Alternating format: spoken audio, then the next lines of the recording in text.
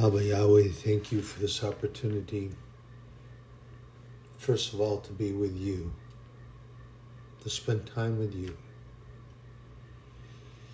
to be in your truth, your knowledge, and your wisdom, to share and have that opportunity that you bless me with, to share that with others, to anyone that would have an ear, to let them hear the words spoken and listen to what's being said, to go to your word, to seek your face, to seek your truth, to seek your knowledge, to seek your wisdom, Father God, in all things. Abba Yahweh Aman, Yeshua Aman, Parakletos Aman.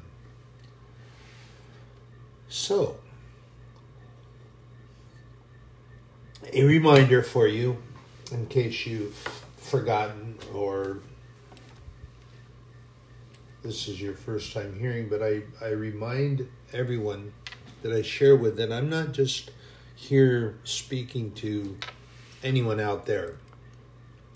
I am also speaking to and sharing with myself, because there are things that the Holy Spirit reminds me of, and he does that through the opportunity of my sharing the truth, and reminds me that I have to be in that truth as well. So, I've shared with you before that it's similar to my having a mirror that floats around in front of me. So as I'm saying all these things, and no matter where I look, that mirror is reflecting myself back. So it's not just that I am a self-proclaimed intellect and spewing all this out there, because this is God's truth, God's knowledge, God's wisdom, and he shared it with me anyway, and it wouldn't be here if it was not for God, and it's as much for me as it is for anyone else out there. And anyone that declares the Scripture and the Word of God, the gospel from the Bible, which incidentally has absolutely nothing really to do with separating the Bible, as many of these theological wizards have decided it does, that they have to separate the Old Testament from the New Testament. But as I've shared with you, if you follow the rule of faith and you go through the Bible, you will see that God stitches these things together quite readily and quite easily. There are no puckers. Everything is seamless. It's there was a term that I hope I get this right, that was shared in our class last night, which was our first class, and it was that we must be able to seamlessly apply to the cloth, which then in turn is attached to the tapestry, and it becomes this beautiful piece that is part of the community and sharing. And God is such a fine example of this. Everything he does, he touches and he interweaves and knits it together perfectly so that it's this beautiful tapestry. So, that being said, let's go over here to these things that are not so nice. And I bring this up because I actually had a personal experience with this, and it is. So what we have to do is we have to explore a couple things. It's very important. And I learned this actually with my earthly mother, is she was really actually she was not very good at it. Everybody was her friend. I mean, you have to kind of look two sides. I suppose I tried to be protective of her, and I tried to get her to understand and reason with her, and she found that difficult to do because everyone was her friend. but the Bible also talks about being cautious. She was taken advantage of, and I used to get pretty angry, and the anger I didn't handle well. I wasn't walking with God. I tried to pretend, but I found that I got angry about it.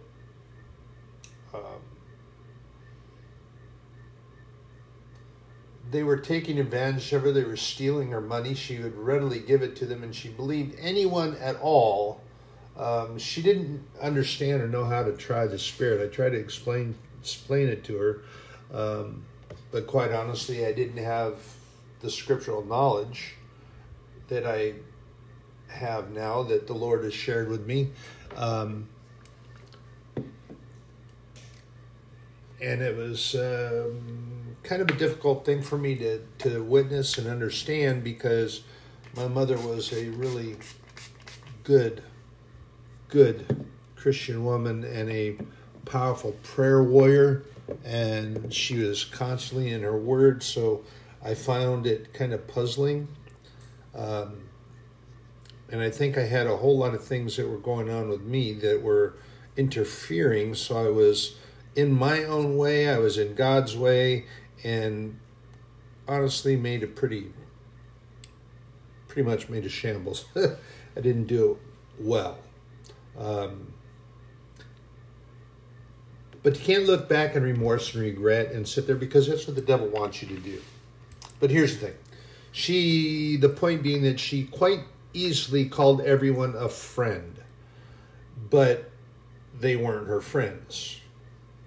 They were users, thieves, liars, dishonest, and she had a hard time in differentiating between true friends and real friends and Christian brothers and sisters who were honest with her and took care of her and all that. So she wanted to give him a lot of money away. And looking back on some of these things, I'm not sure that I handled it with righteous anger, righteous indignation. I try to believe that I did, but I don't think I did so. As I said, I wasn't walking with the Lord. And there is something that we're told in the Bible, and we are told about anger. As a Christian, a lot of people think, oh, you can't get angry, you can't be angry, you can't be angry, you can't be angry, don't get upset with that, just turn your back and let it go. Well, that's not exactly truthful. We are allowed and we can be angry, but you cannot sin in your anger. Well, what does that mean? Well, that means that you don't get in somebody's face, you don't get caught up in an argument about it, and you don't go back and forth, railing against railing, and you don't, Proverbs talks about a lot of these things. And Ephesians 4, 26 and 27, actually. I'll flip over here. And we're going to go to that.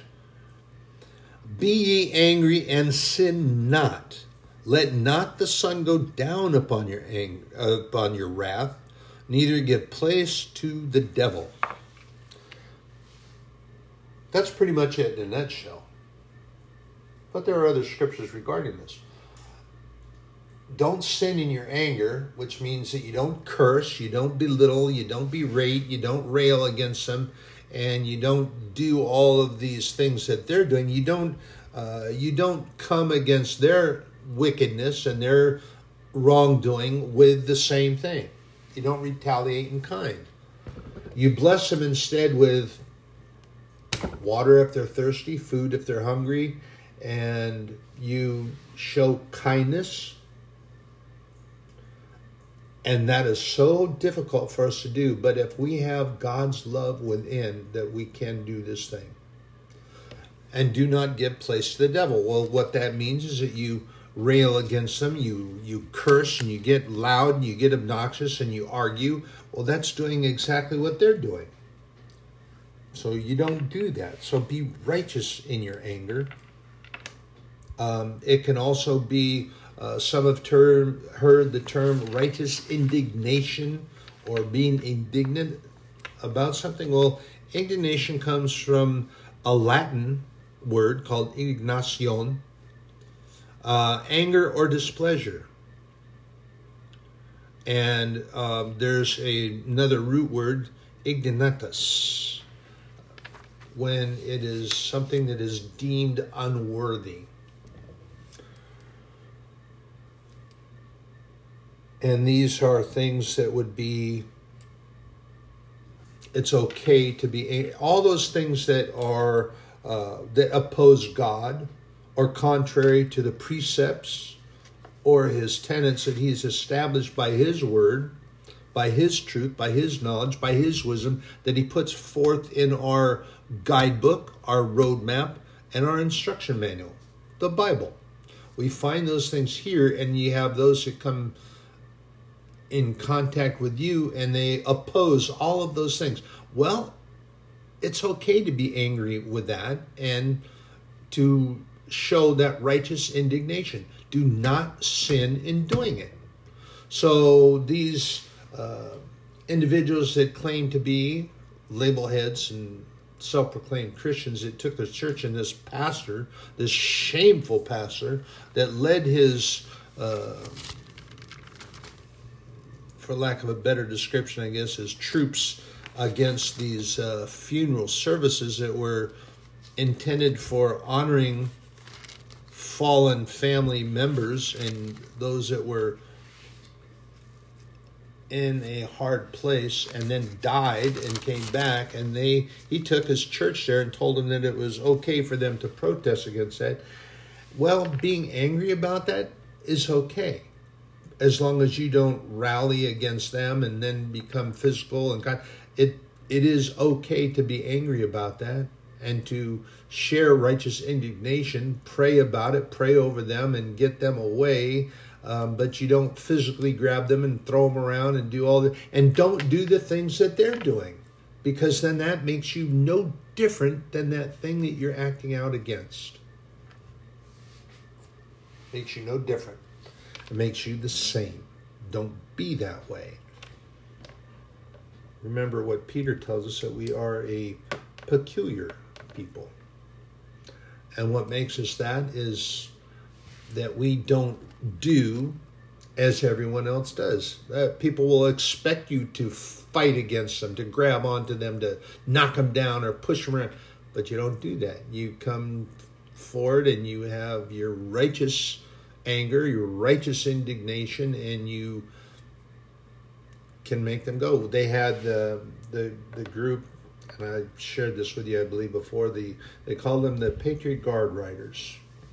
And all they did is quietly stood around to honor the fallen military family members that were being buried, and they just stood in a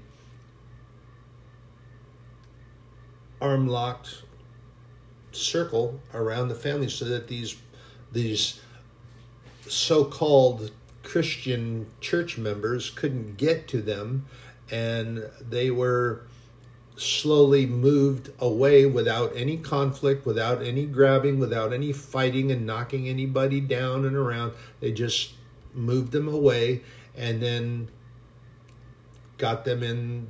They started retreating to their vehicles, and then these riders got there and pretty much just drove them away. Literally. It doesn't cause anything. Now, we see an example of righteous indignation and righteous anger a little bit differently, not wrongfully.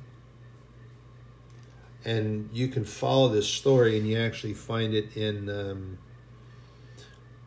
let me make sure I have this marked correctly. Pardon me. I have a whole lot of markers in the Bible, but we have a story in Matthew, I believe, is the best example of it. When we find that Jesus went to the temple. And he went to the temple and he drove out the money changers.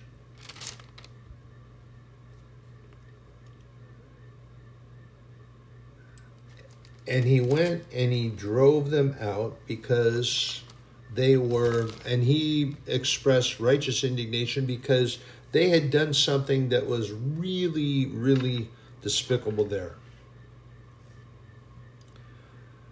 And he drove them out from the temple because you had the money changers were there who were charging an excise tax or an exchange rate for temple money because people had money that was, I don't know what their reason would be behind it other than to make money and to cheat them, but they made them exchange their money for temple money.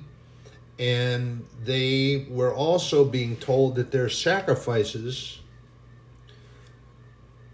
were not proper sacrifices because they were deemed unclean. And this were the religious leaders were in cahoots with these money changers. And I say that because they were the only ones who could deem a sacrifice clean or unclean. They would say, okay, it's good, you can take it in, get it sacrificed. But they seemed to be finding a whole lot of unclean animals that were not able to go into the temple to be sacrificed.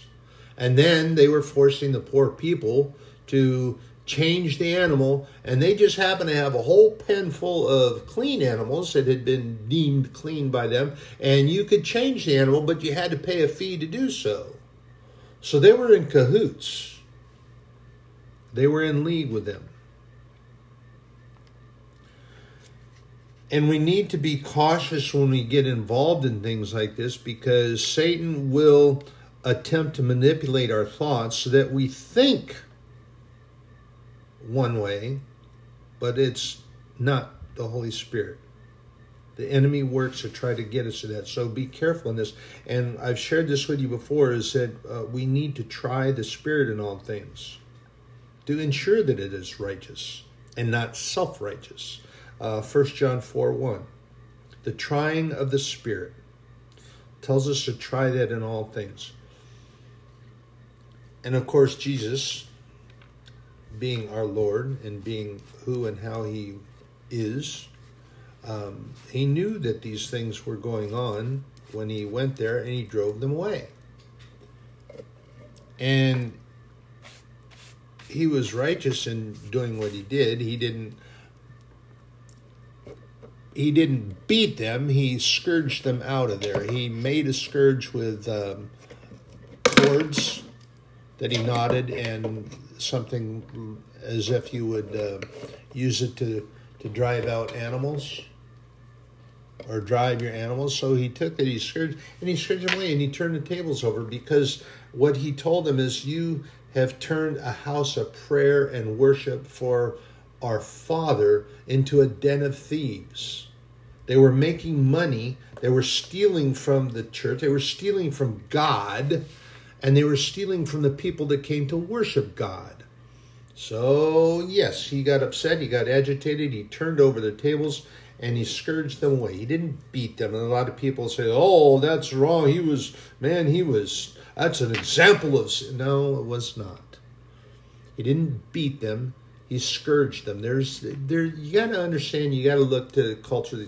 They didn't beat their animals. People that had animals, except for Balaam, of course, and he got tossed about for that, and the angel dealt with that one. But they didn't beat their animals. Their animals were important to them. And though Jesus was angry, righteously so, and he scourged them out, he didn't beat them, and not the way they did him, and he drove them out. But if you go to that story, make sure I get to the right spot. Oops, I'm sorry. I went totally to the wrong. Anyway, I'm so sorry. I didn't even mark it. I thought I had it written and marked. My apologies. However, Jesus also went right away and began teaching and sharing, and he did some healing right there. Well, that didn't go well with the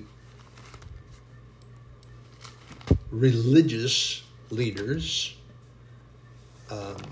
and they became offended by what he did and how he spoke, and then his teaching and healing. And they came together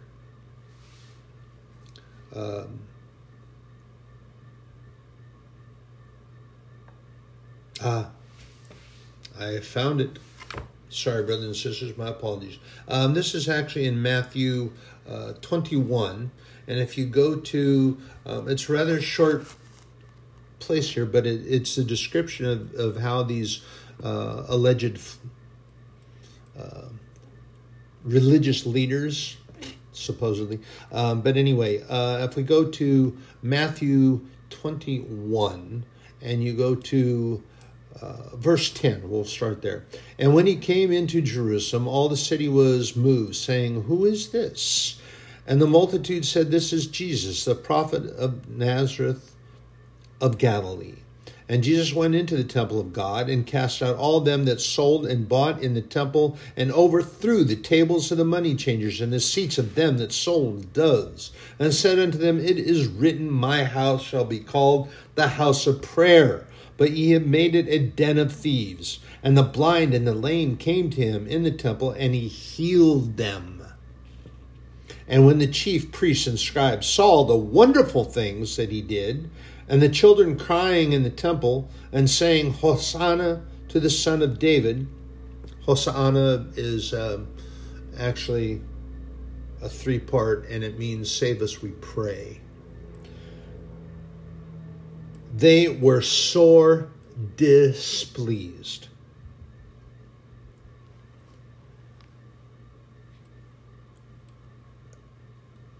And they said unto him, "Hearest thou what they say?" And Jesus saith unto them, "Yea, have ye never read, out of the mouth of babes and sucklings thou hast perfected praise?"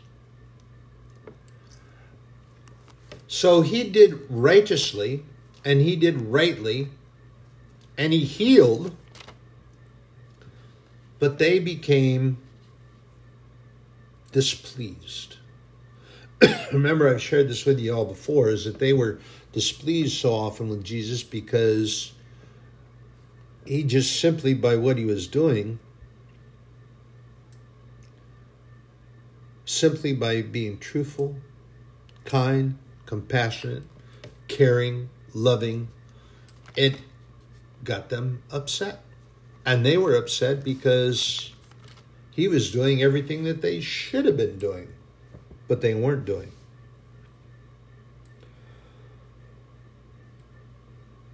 So he sent them away. And they were coming in righteous obedience to the temple, and it had been turned into a den of thieves, stealing from God and the people.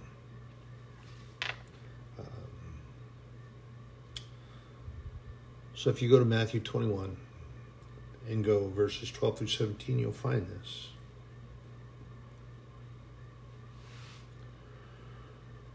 They were upset with him because he was righteous in what he was doing. And it bothered them because it showed them out to be what they were.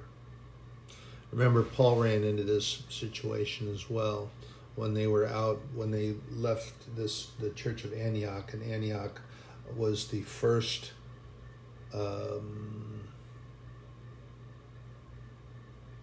evangelical discipleship mission church. I guess you can put all those words in there, because they were the first ones that were actively sending out missionaries out to teach and spread the word. And when Paul and his compatriot, they came into a city, they were upsetting to some of the church leaders because they were making money from those that came to worship, and they were using falsehoods, false doctrines and teaching. And when they prayed over this false teacher and took every ability that he had doing so falsely and in lies, and then they weren't able to make money anymore, so they wanted to take them out and stone them. So these supposed religious elders, but what we have to remember, brothers and sisters, that you must always, as it's told in 1 John 4:1, to make sure that you try the Spirit, so that what your actions are righteous indignation, not self-righteousness, and that you're not doing it for your own sake and your own reasoning, that you're going to become angry and then you try to disguise it in righteous anger. Try the Spirit, and if the Spirit talks to you and tells you that you can't do it that way, then don't do it that way. Don't do it at all. The Holy Spirit will guide you in righteousness and truth. It will indeed. And I've shared this with you before. I'll share it with you again. That Satan has the ability and capability to invade the thought process that we have. And the weakest link and point of attack is in the mind. And we are told this concept. Why do you think that Jesus Christ tells us to love the Lord thy God with all our heart, with all our soul, with all our mind? Paul reminds us that we must be like-minded. And in practicing what is in the Word of God, this strengthens in our mind, because when you sit and you read the material, you study the material, it becomes embedded in your mind, and then you draw it to your heart, and you keep that with you all the time. It's important that we do that. And important because the devil and his minions and the demons will attempt to take it from you. But here's the thing. They can't unless you let them. Jesus gave us authority for that. Luke 10, you'll find it there. We have that authority. He gives it to us. We have a tendency to forget that. And we become weak. So brothers and sisters, just remember that we do that. Remember that we have to be righteous in whatever we do in our anger. And we can find examples in scriptures regarding this thing. And I'm going to take us, where are we going over here? We're going over here to Proverbs. And we're going to go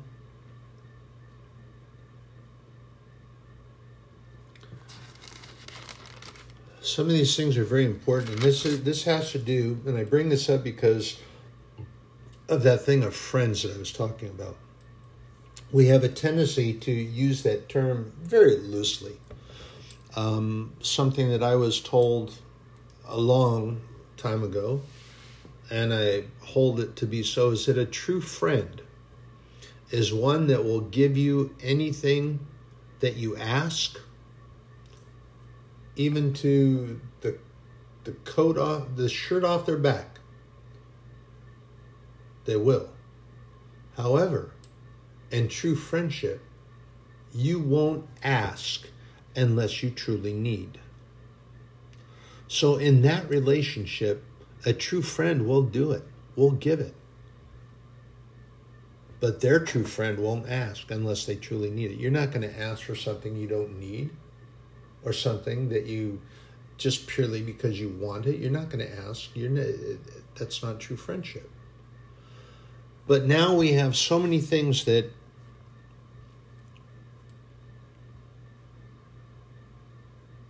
we have so many folks that run around calling people friends, but they're not. In Proverbs 18, 23 and 24.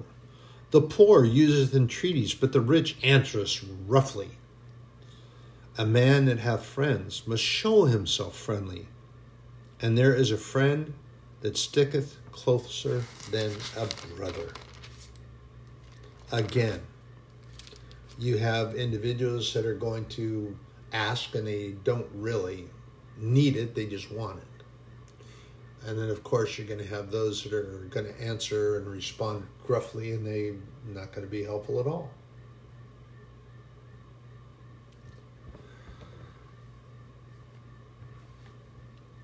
And when we go back to Matthew, we're going to go to Matthew 5. Sorry, I thought I had it marked. I don't. Well, I pulled the marker out too soon. Sorry. So if you're going to go to Matthew 5 and 30. And Jesus is actually teaching about this. And if thy right hand offend thee, cut it off and cast it from thee. For it is profitable for thee that one of thy members should perish, and not that the whole body should be cast into hell. What was he talking about there? He's talking about toxic friendships. There are individuals that will be part of a group, and this group is good for nothing except for belittling God, diminishing your faith, making fun of your faith and what you believe in. And they continually try to talk you into going to places that you know you shouldn't go, to act in ways you shouldn't act.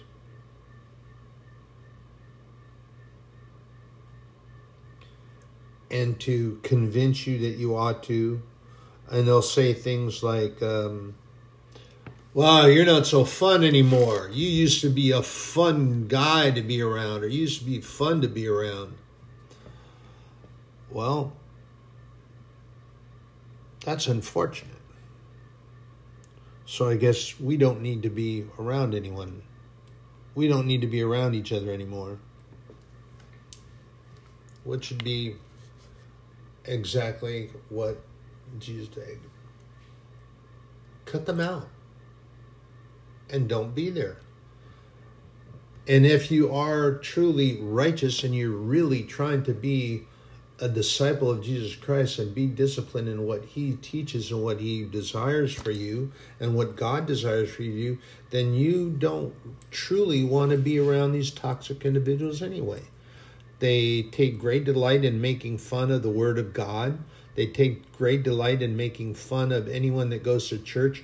And when you share the fact that you have changed and that you want to have faith in God and believe in God and what the Bible teaches, and you try to share with them, and what do? They make fun of you, and then they turn around and tell you that you're not fun anymore. Well, okay. Hasta la vista. We don't need to be around one another anymore. And you don't leave and be upset and angry and get all loud and all tertiary with them. You pray for them.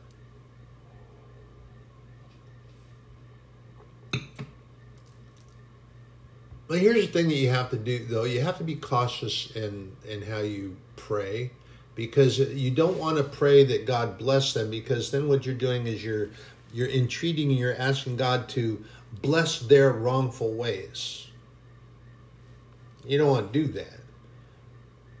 You want to pray that they hit that turning point, that turnaround direction, that left turn or right turn, to get them off that highway to hell that they're on and get them turned in the right direction. That's righteous prayer. And you do that, and we should do that. We are told to pray one for another. Remember what Paul teaches? We pray one for another, even those kings and princes and those that are in authority. Well, we don't like a lot of things that they're doing, and you know that they're lying. You know that they're deceiving. You know that they're thieves. But they have the same opportunity that we were given when the Lord saw us from a great distance, and he came and he died for us anyway. He saw me. He knew that I wasn't walking as I should, but he came and died for me anyway, to make sure that I was given the opportunity to be saved. For when we pray for them, brothers and sisters, we pray that they would have the same opportunity. for redemption, to be saved, to turn around and change their mind.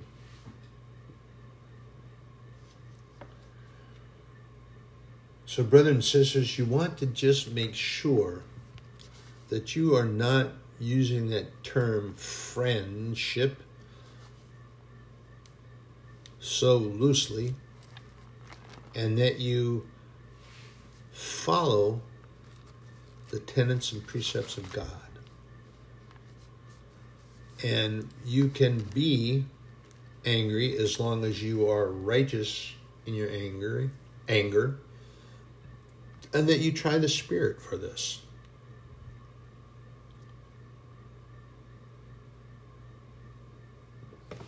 Paul writes to the church in Corinth and 2 Corinthians 6, 17 and 18. Wherefore come out from among them, and be ye separate, saith the Lord, and touch not the unclean thing, and I will receive you, and will be a father unto you, and ye shall be my sons and daughters, saith the Lord Almighty.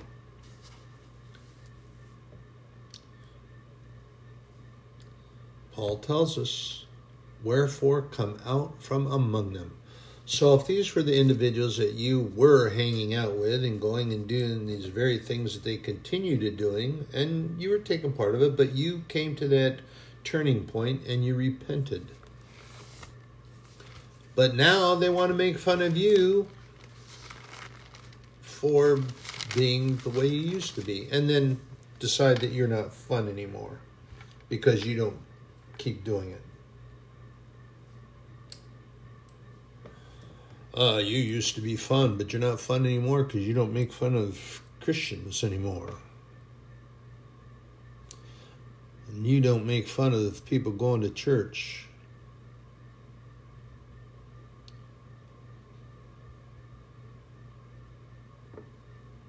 And brothers and sisters, you got to just be in that way. That way being His way. And this is something that's kind of, here's a good one for you. And 1 Peter 3:4.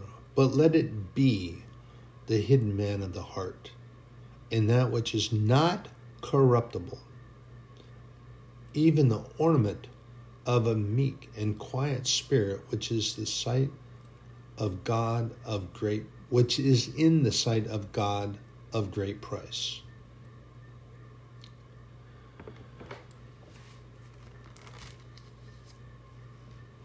So, brothers and sisters, here's the thing that we have to remember.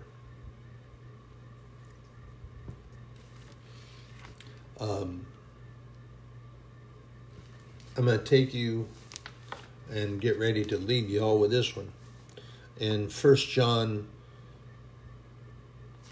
chapter 4, and this on my sidebar, I have this highlighted, testing the spirit of the prophets, but testing the spirit in all things. All things. That means not just going into the door of a church and that the Spirit would lead you into the right church and a good home church and so forth and so on. Yeah, it is important that you do that.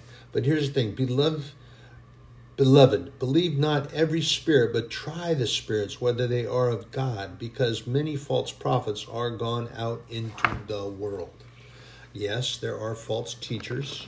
And remember that prophets are is a term that is used for pastors of a church. There are many that teach falsely and try to get you to come in and do what they're doing. But here's the other thing too, is that in that spiritual warfare that we are in, you have the enemy, which is the devil, and his minions, which are these individuals that are not demons, but they're doing what the devil drives them to do or tells them to do, and they're willing to do so. And they do. And at what price? The cost of your fellowship in church and your Christianity and your belief in God? Not worth it. So you need to cut and run as an old term used. That means you separate yourself. You get away from them. You just leave them behind. You don't need to, but you pray for them. We are to pray for all men and women and all the leaders, no matter how egregious some of their activities are. Pray for them, that they reach that turning point and make a turn and have the opportunity to be saved. Brothers and sisters, you're on my prayers going out and coming in. Be blessed.